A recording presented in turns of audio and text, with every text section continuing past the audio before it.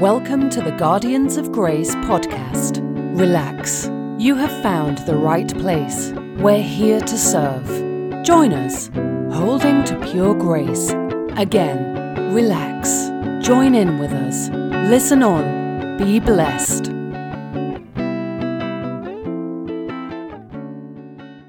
Hello, fellow guard dogs. I'm Steve, and it's time for another edition of the Guardians of Grace podcast. Glad that you're all here. As you can tell, Bill is still not here. I think this is week number 4 or so that he hasn't been able to come, but it's not without a good reason. His father's still in the hospital, and he's trying to get his parents moved to some kind of assisted living where they'll take care of them 24/7, and it's a monumental task trying to do such an accomplishment.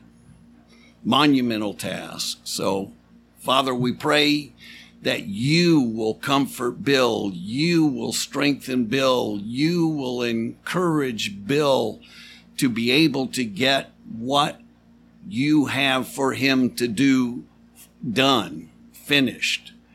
Allow him to have peace of mind as he's going through each and every day that's filled with futility, I might add. I'm still talking to him, Father, so I know how futile he feels it all is. So please strengthen him in every way imaginable, Father. Fill him with your Spirit through the whole duration of every single day of the week. In Jesus' name, I ask you to do these things, Father.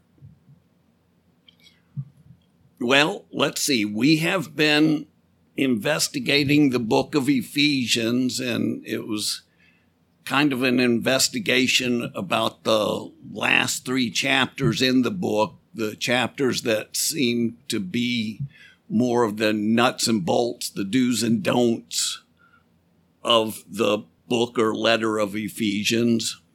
I think today we're actually getting into chapter 6, and what I'd like to do is tie it into Ephesians as a whole to see how it makes the conclusion to Ephesians and how it fits in the scheme of things concerning the letter. So I believe we're going to do some review of Ephesians, get to chapter 6, and go over it for what it is and what it tells us about. So with that in mind, I just want to say that the book of Ephesians itself started off in chapter 1, unfolding this glorious plan that God had kept hidden. It was a secret, mysterious plan that God had, that he had created before the creation of the earth. He created this plan, and he kept it hidden. He kept it a secret, but very much carried out that plan. And in that plan, Ephesians chapter 1 tells us that we were predestined to be adopted as his sons, and that we were to be blessed with every spiritual blessing in the heavenly realms in Christ Jesus, and were to be found blameless. That was what this plan was supposed to do. And in verse 10 or so of Ephesians 1, it says he summed up, in his eyes, the summing up of this plan happened at the cross, where he summed up all things according to this plan to make a conclusion, a conclusion as far as eternal thoughts go, not as far as temporal thoughts go, but a summing up of all thoughts eternally that concern us as Christians. And in that plan, he made peace for us, between us and the Gentiles, and made us all one person in his mind. One body, one spirit, one faith, one new man out of the Gentiles and the Jews. He caused that to happen on earth as a temporal benefit that we had. But Colossians also speaks about this idea, and I'll read it to you. It says, Jesus is the image of the invisible God, the firstborn of all creation. For by him all things were created, both in heaven and on earth, visible and invisible, whether thrones or dominions, rulers or authorities. All things have been created by him. And he is before all things, and in him all things hold together. That's in this one new man that he summed up all things into Christ, and they hold together in him. There's no Jew nor Greek. There's just one new man that's held together by Jesus. There's not one visible person or invisible person. They're all held together by Jesus.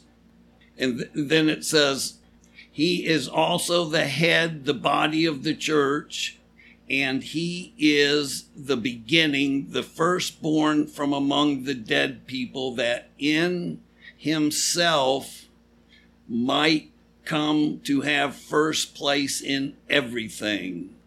For it was God's good pleasure for all the fullness of deity to dwell in Jesus. In other words, it's saying that all things were created by Jesus and for Jesus. Now, you got to realize it says all things in the heavenly realms and the earthly things, all things invisible and visible. This is what Ephesians is about. Remember, it's going to say in Ephesians chapter 6 that our war is not against flesh and blood, but against the rulers and authorities and the princes of evil in the heavenly realms. All those things, Colossians was saying, was created by Jesus and for Jesus, and he reconciled all those things, and he made peace. He established peace for all those entities. That's the good news. That's the good news. It's larger, like I've said in the other podcasts on Ephesians. It's the book of Ephesians gives us a larger picture than just you and I as humans on earth. He branches out into the cosmos with his eternal purpose. He lets us know that his eternal purpose is bigger than just on planet Earth.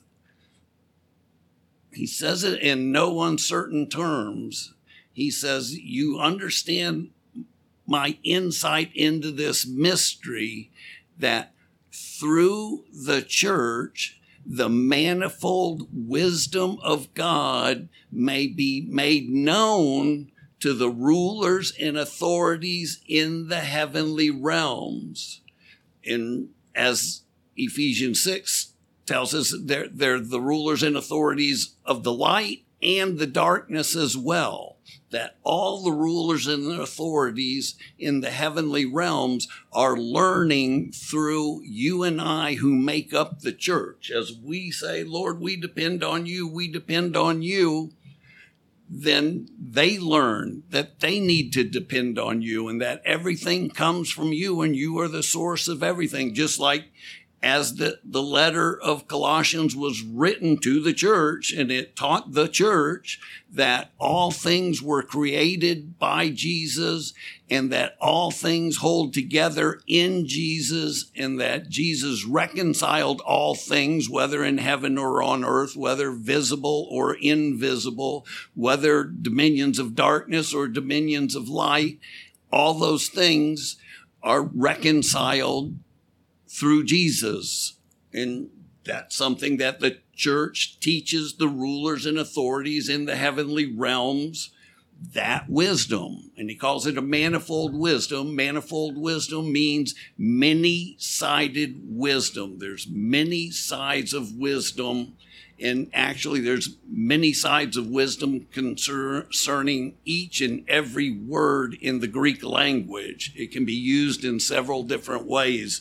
It goes on and on and on. You never stop learning about God's many-sided wisdom.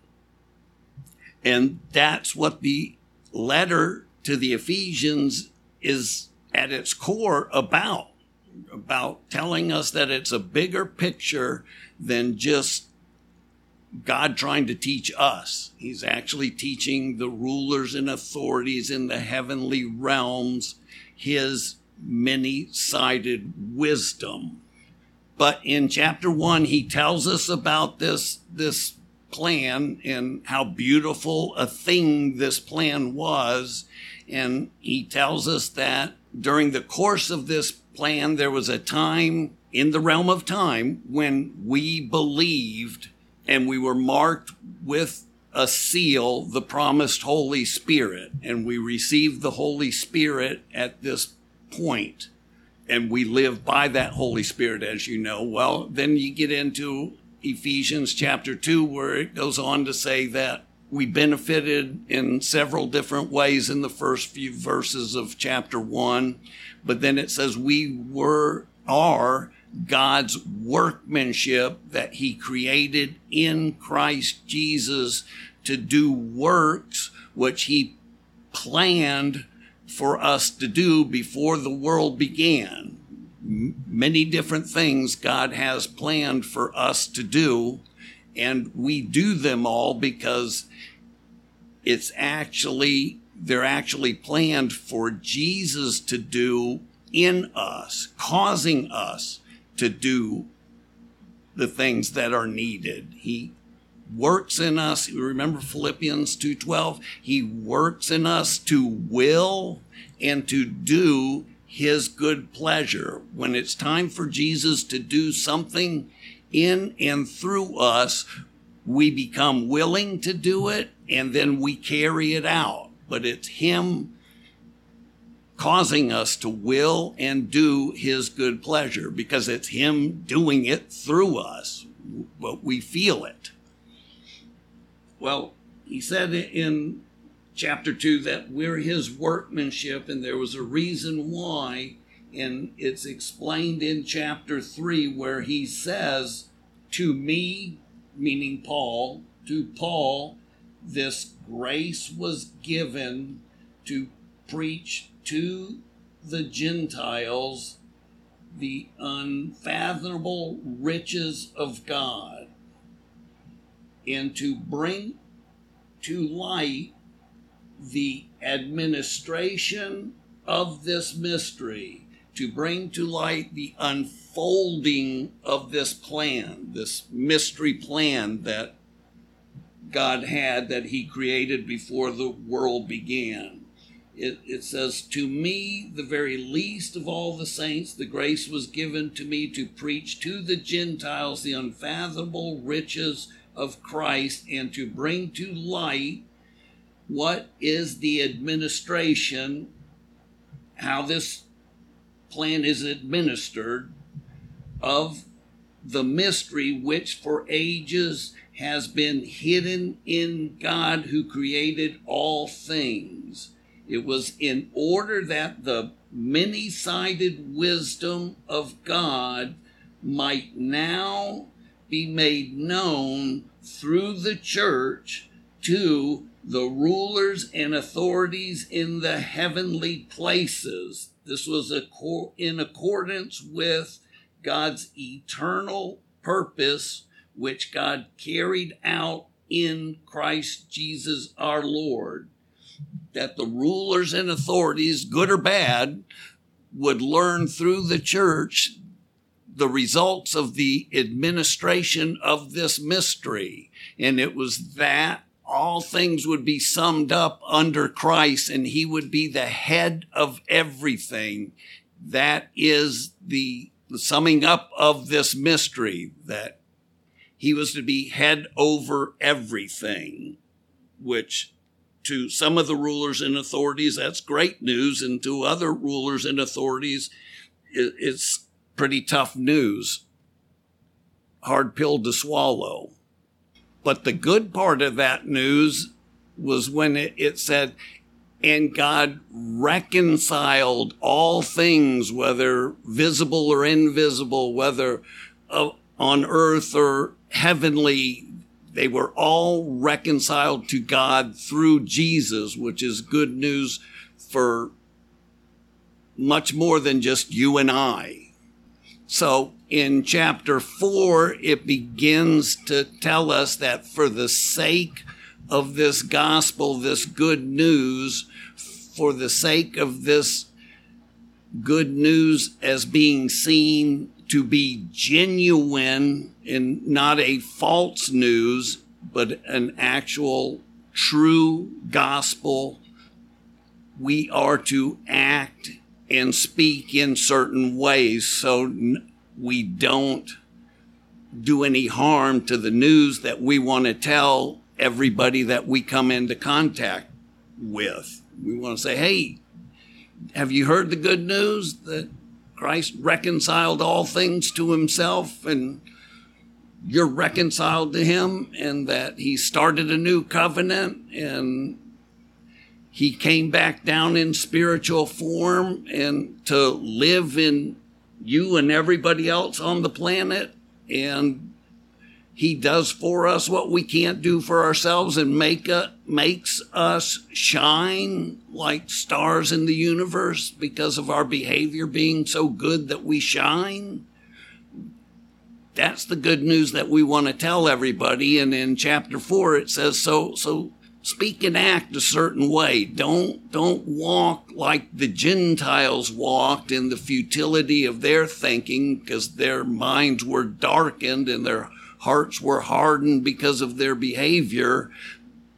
Don't walk around like those Gentiles with the hardened minds. Walk around like children of light. The children of light are, from last podcast, we know that they are the children of the Spirit, the children of the light, the sons of God. All those are synonyms for the Spirit. And just like it says in Ephesians 4, that in reference to your former life, lay aside the old self, which is being corrupted in accordance with the lust of deceit, and that you be renewed in the spirit of your mind and put on the new self, which is in the likeness of God, who has created it in righteousness and holiness of the truth. Put off the old self in Ephesians 4 and put on the new self. Put off the human nature and put on the spiritual nature. And we see that all through chapters 4, 5, and 6. We see many different ways in which the flesh and the spirit are depicted in those 3 chapters. And we come to find out that it's not telling us so much to do certain things, but it's telling us how to do those things by the power of the Spirit and not the power of your dedication or your determination or an obligation. We do it by the Spirit's power is what you're being told in Ephesians 4, 5, and 6. And we went over chapters 4 and 5. And tonight we want to look into chapter 6, where chapter 6 is actually the chapter that tells us to walk in the Spirit more than 4 and 5 did. So if you thought he told us to walk in the Spirit a lot in 4 and 5, wait till we get to chapter 6 and give it a look. But in chapter 6, it talks about children, obey your parents, and parents, don't exasperate your children, and slaves, be obedient to your masters, and do it like as if you were a slave of God, it says, a slave of Christ in verse 6. Don't be men pleasers, but as a slave of Christ, doing the will of God from the heart. So a slave of Christ, somebody a vessel that Christ controls. To be in the Spirit is to be in Christ, which is to be enslaved and under the control of Christ or the Spirit. Like it says in Romans 8, the mind controlled by the flesh is death, but the mind controlled by the Spirit is life and peace. For the mind controlled by the flesh, the human nature, cannot please God. It does not subject itself to the laws of God, nor is it even able to do so. The mind controlled by the flesh cannot please God. But the mind controlled by the Spirit very much gets an A for the day, and that's what he's trying to tell us in Ephesians chapter 6, that it's all about the mind of the flesh or the mind of the Spirit. He goes on to say, in verse 10, finally, brothers, be strong in what? In the Lord. There's that in phrase again that I've been talking so much about over the last 3 years. In the Lord, in the Spirit, in God, meaning the opposite of in your own human determination. Be strong in the Lord and in the strength of God's might. Use God's might to be strong. Then it says, put on the full armor of God. Isn't that what it told us to do in Ephesians 4? The same thing. Here it's saying full armor of God.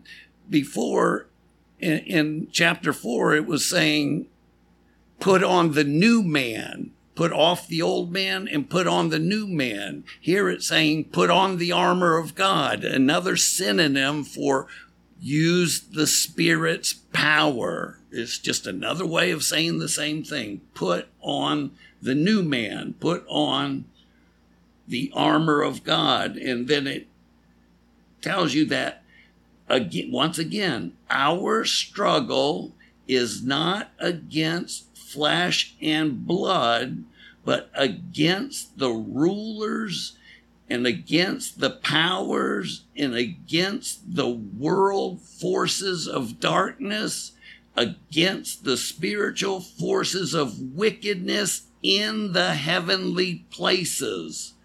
That's where our battle is. It's not against flesh and blood. We're not mad at the person who's letting us down. We're not mad at the person in front of us. We're mad at the spiritual influences that are controlling the person in front of us. And that's why it's saying put on the full armor of God, and it lists a bunch of weapons, whether they be defensive weapons or offensive weapons. Most of them are defensive weapons like helmets and breastplates and loin guards and everything else. It's just like it says in 2 Corinthians chapter 10, the weapons of our warfare are not human, but they are divinely powerful, and they pull down strongholds, and they pull down thoughts and imaginations that set themselves up against the experience or knowledge of God.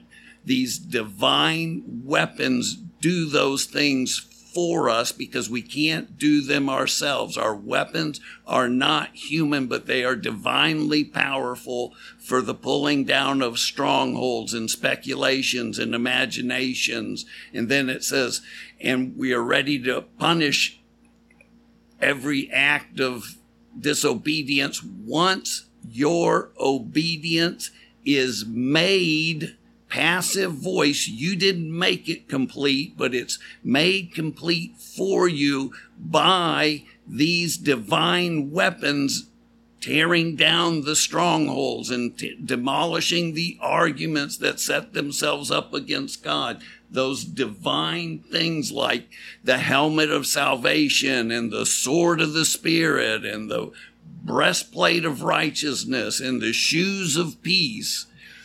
Those are all divine weapons, not human weapons. He's saying put on all these divine weapons, which those divine weapons in 2 Corinthians 10:4 and following, they bring every thought captive to the obedience of Christ. Did you get that? Those divine weapons bring every thought obedient to the mind of Christ, to the obedience of Christ. Every thought comes under the obedience of Christ because of these divine weapons. That's why you wear the helmet of salvation, because it's a divine weapon that helps you that does bring every thought captive to the obedience of Christ for you. That's why in Romans 13:14, I think it could say, put off the flesh, but put on Christ that you don't do the works of the flesh. Put on Christ that you don't do the works of the flesh. Put on Christ that these thoughts and imaginations don't get the best of you. Here it's saying put on Christ. It says put on the armor of God. Well, that is Christ. Christ is the armor of God. Remember Jesus taking Abraham out in Genesis 15 and saying, I am your shield. I am your great reward. Well, he is our shield. He is our armor. He is our reward. He is the weapon that we use. He is the sword of the word. The words that Jesus speaks through you cut like a two-edged sword. It's all saying the same thing. It's saying don't use your human determination, but use your spirit to accomplish the things needed to become accomplished. Use the spirit to do that. And it's metaphorically speaking about shields and belts and shoes and all these things, but the metaphors all point to using the Spirit, not your human determination. And then in 18, it says, with all prayers and petitions, pray at all times in what? In the Spirit. With this in view, be on the alert with perseverance and petitions for all the saints. So we're to be on the alert with petitions for all the saints, persevering and praying at all times in the flesh. It doesn't say pray all day. It says every time you pray, pray in the Spirit. That's what I meant to say. Pray at all times in the Spirit, not pray all the time, but pray at all times in the Spirit, not in your own human determination to pray. Because you can't pray all the time. Not in your human nature, you can't. If you're like me, you have the attention span of a dog. Lasts about 3 or 4 seconds, then I forget what I'm praying about. All right. It is time for Steve's confessional testimony. The testimony that I'm about to give, I can confidently say, is the testimony of every person listening to this podcast. It's their testimony too. At least at one time or another, you would have to admit it's your testimony too.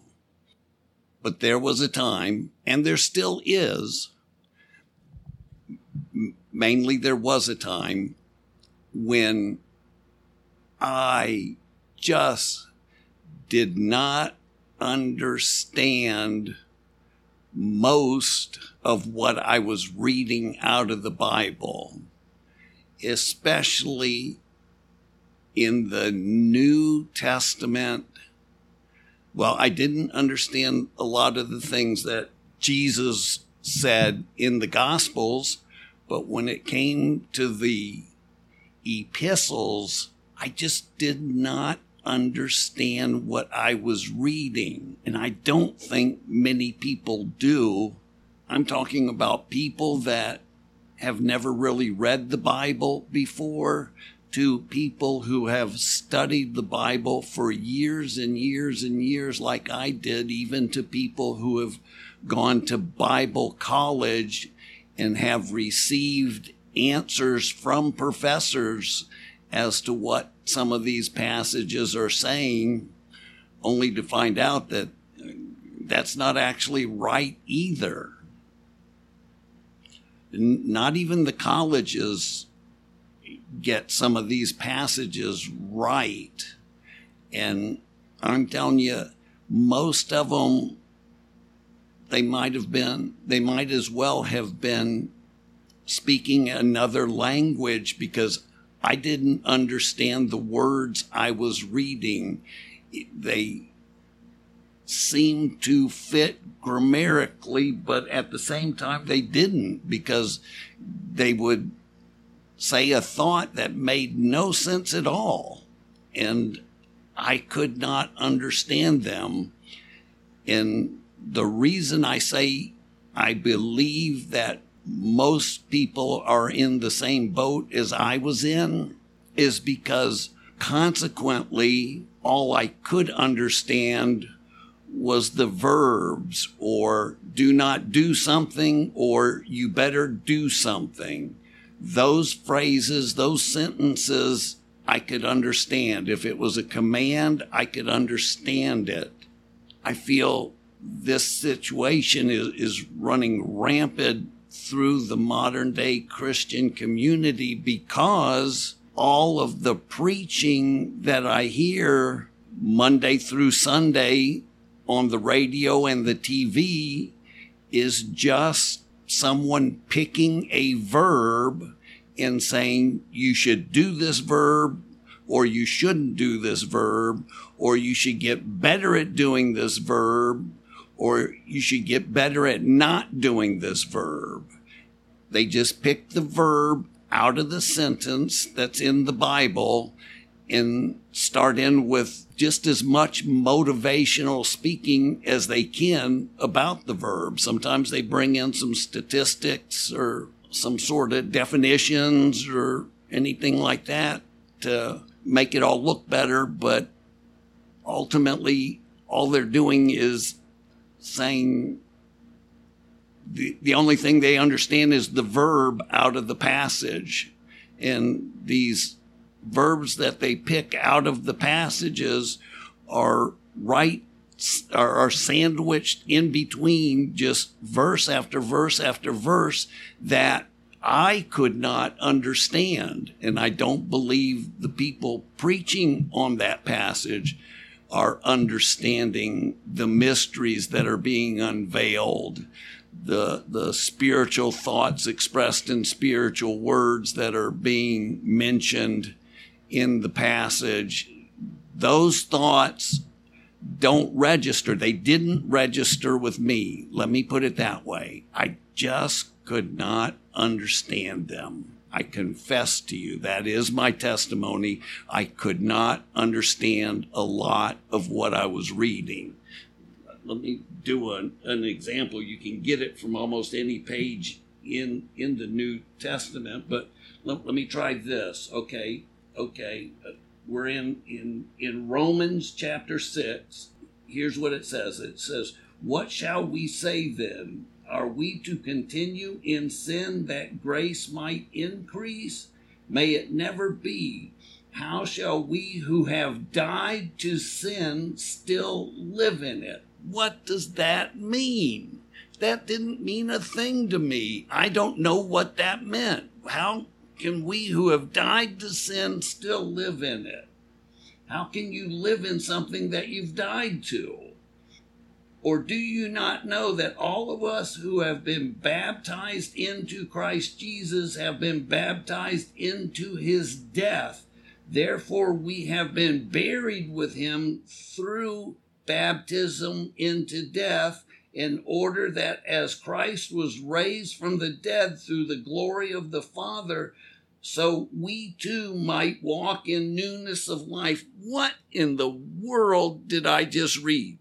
Can anybody just come out and give me an answer? Tell me what I just read right there. Don't you know that all of us who have been baptized into Christ Jesus have been baptized into his death? What does that possibly mean? It literally has no meaning. I can't figure it out. I couldn't figure it out for a long time. And I even, through a Bill Gothard seminar in the mid-'80s, I purposed to memorize Romans 6, 7, and 8. Those 3 chapters I purposed to memorize, and it was 15 years later that I finally found out what those 3 chapters was talking about. And I had them memorized for 10 years and never knew what they meant. Do you guys get a load of what I'm saying, what my testimony is? I memorized those 3 chapters and never knew what it meant. It didn't mean anything to me when I was memorizing it. And for years after, I would look at it and study it and try and get a handle on what it was saying. And I still did not know. I know 12 years later, I got some insight on it, and it all broke free for me. It just came on like all of a sudden it was clear as a bell.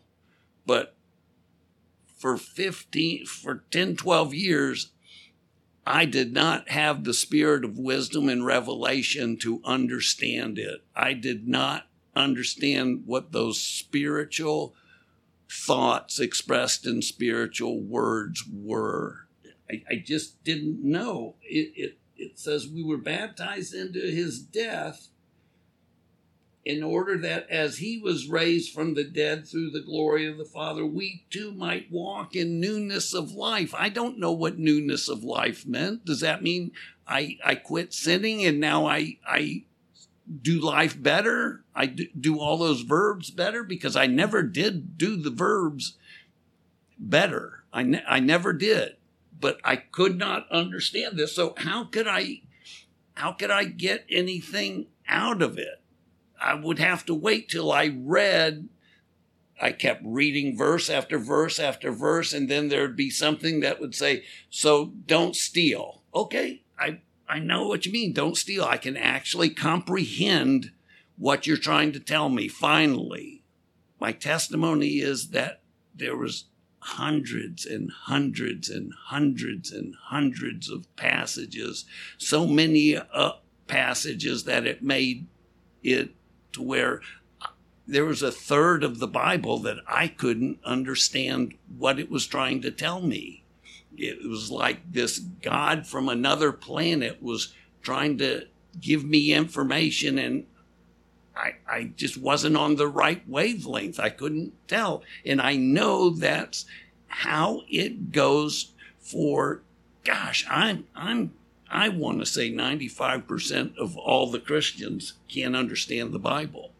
I say it's such a high percentage because I know that the pastors who are preaching on these passages don't know what they mean. They do not know what they mean, so therefore they just find a verb and then tell you whether you should or should not do that and how hard you should try to do it or try not to do it. They were just coming to a place that they understood and said, okay, I can preach on that. That was my case. I could comprehend just when it came down to a command. As a matter of fact, it's the same way with the letter of Ephesians. The second half of the letter has quite a few commands in it, quite a few things that are written in the imperative mood, which means they're commands, things that you should or should not do. The second half of the book of Ephesians is fat with those command type phrases. Therefore, most everybody preaches on the second half of that letter because they can understand those commands and they tell you what to do or what not to do. It's the same with me when I read Ephesians. Let me just give you an example. Okay. Ephesians chapter 2, starting in verse 1. Being dead in your trespasses and sins, in which you formerly walked in, according to the course of this world, according to the prince of the power of the air, the spirit that is now working in the sons of disobedience. Among them we too all formerly lived in the lusts of the flesh, indulging the desires of the flesh and of the mind. We were by nature children of wrath, even as the rest. What in the world is being said there? What is a children of wrath? Am I a child of wrath? Why does it say I was a child of wrath? I don't behave any better now than I did before I was a Christian. Am I still a child of wrath? What does it mean? Being dead in your trespasses and sins in what you formerly walked. Walking is something that a live person does. Why does it say being present tense dead in your trespasses and sins? And then why does it say in which you formerly walked? What, I walked that way before I was a Christian, and now I don't walk that way anymore? Because I don't think that is something any of us can claim. We just don't walk in those sins anymore. I don't behave like I did before I was a Christian. No, we still do those things wrong, those verbs wrong. There's no formally. That's why I used to pick daisies with my salvation when I was reading this passage. When I was just coming close to understanding it, it would say, well, then I lost my salvation. Or the next phrase would say, no, I didn't lose my salvation. But the phrase right after it would say, I lost my salvation again. But what is this passage actually talking about? That's what I want to look into for just a few minutes. And let me just say at the onset, you have to know the difference between an eternal truth and a temporal truth. You have to know the difference between things that are God's point of view and things that are our point of view. You have to be able to divide those thoughts and pick out which phrase goes with what point of view. Let's look at it, and you'll see what I mean. Okay, it starts off, and you being dead in your trespasses and sins. That would be God's point of view, because in my point of view, I don't feel dead at all. I'm very much alive. I'm reading this passage and wondering what it's trying to tell me. No, I'm not dead, but it says you being dead in your trespasses and sins, in which you formerly walked according to the course of this world, according to the prince of the power of the air, whatever that might be, the spirit that is now, present tense, working in the sons of disobedience. It says we formerly walked, and then it says the Spirit is now working in us. Present tense. One says it was former tense, and one says it's present tense. You have to understand that we being dead in our trespasses of sins is God's point of view, not ours, because we're very much alive in our point of view. You formerly walked according to the course of this world, according to the prince of the power of the air, the spirit that is now working in the sons of disobedience, which you formerly walked in, is God's point of view, because we're present tense walking in these ways that we're not proud of in our point of view, but in God's point of view, he mercifully puts it as past tense. The things that the prince of the power of the air, the spirit that is now working in us, is past tense in God's eyes. In our eyes, the spirit is definitely present tense battling in us. So you've got a view from our point of view and a view from God's point of view for this to make sense. And you have to realize that that's what you're reading about.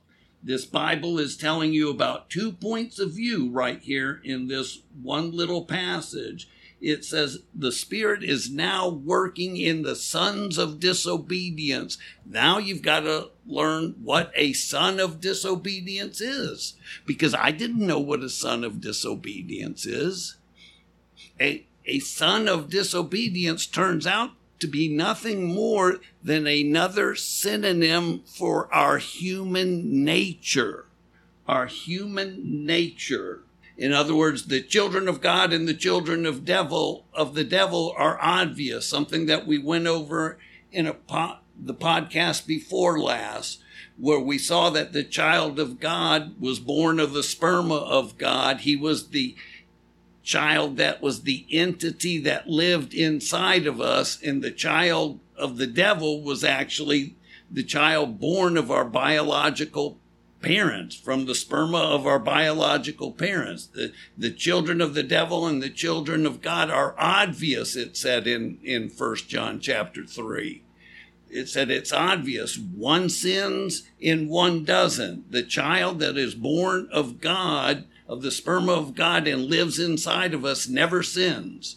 The child born of our biological parents sins all the time. This is another synonym for the same thought. The child of wrath is the child of the human nature, and God's wrath is on the child of the human nature, meaning what God told Adam in Genesis chapter 4 still holds up when he said, you'll produce thorns and thistles, and it'll be by the sweat of your brow and the blood off your hand. You'll produce food for yourself. That futility is the wrath that God put on Adam. That's the wrath that is on the children of wrath. The child of the human nature is still under that wrath, the wrath of futility. So you see, it turns out that you have to know how this passage fits into the Bible as a whole, and the words have to be interpreted by other places in the Bible, and they let you know that you're looking at a verse or a phrase that is from God's point of view, and you accept that by faith. There's so many places in here, like what we saw. All of us who have been baptized into Christ have been baptized into his death. That's from God's point of view there in Romans 6 that we looked at. And God's point of view, we accept by faith. We believe in it, but because we've never seen any of that happen. In God's view, we were baptized into Christ Jesus and died with Christ and paid our sin debt. That's in his point of view, and we accept that by faith because we never saw it. That's an eternal doctrine. Then there's temporal doctrines like, I'm still here. I'm doing the sins. There's all kinds of doctrines about us in the present tense. That's from our point of view. From God's point of view, the old man of us, in God's point of view, is past tense. In our point of view, the old man of us is still present tense, being corrupted by its deceitful desires in Ephesians 4:22. In Romans 6:6, it says the old man of us was crucified. In Ephesians 4:22, it says the old man of us is present tense, being corrupted by its deceitful desires. God's point of view, our point of view. You have to know when you're reading God's point of view and when you're reading man's point of view to understand a lot of these passages that are in the epistles. And it's the same right here in Ephesians 2. There's a phrase that's an eternal phrase, and then there's a phrase that's a temporal phrase. A phrase that's God's point of view and a phrase that's our point of view. But only then can the passage begin to make sense. In other words, it says, and when you were dead in your trespasses and sins, from God's point of view, the way you formerly walked, again in God's point of view, when you followed the course of this world according to the prince of the power of the air, the spirit who's now working in the sons of disobedience, all our point of view, among them we all formerly lived. God's point of view, it was former, in the lusts of the flesh, indulging in the desires of the flesh and of the mind of the flesh. That's all our point of view, that because we still do that. We were by nature children of wrath, even as the rest. We were by nature manifesting the human nature, which is called in several places in the Bible the child of wrath, or the child of the devil, or the child of men.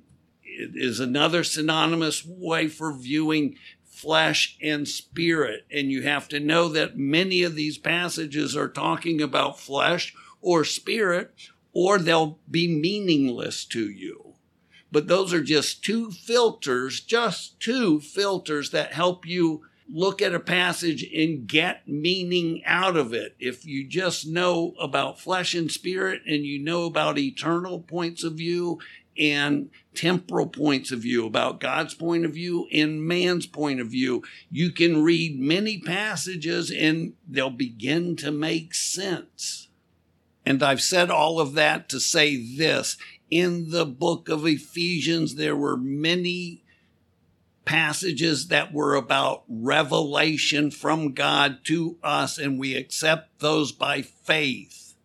We accept those by faith because they're just from God's point of view. He's telling us a mystery that we never knew from God's point of view. And then there's plenty of them that are from the point of view of in time, what it takes to protect this good news, what it takes to protect the gospel.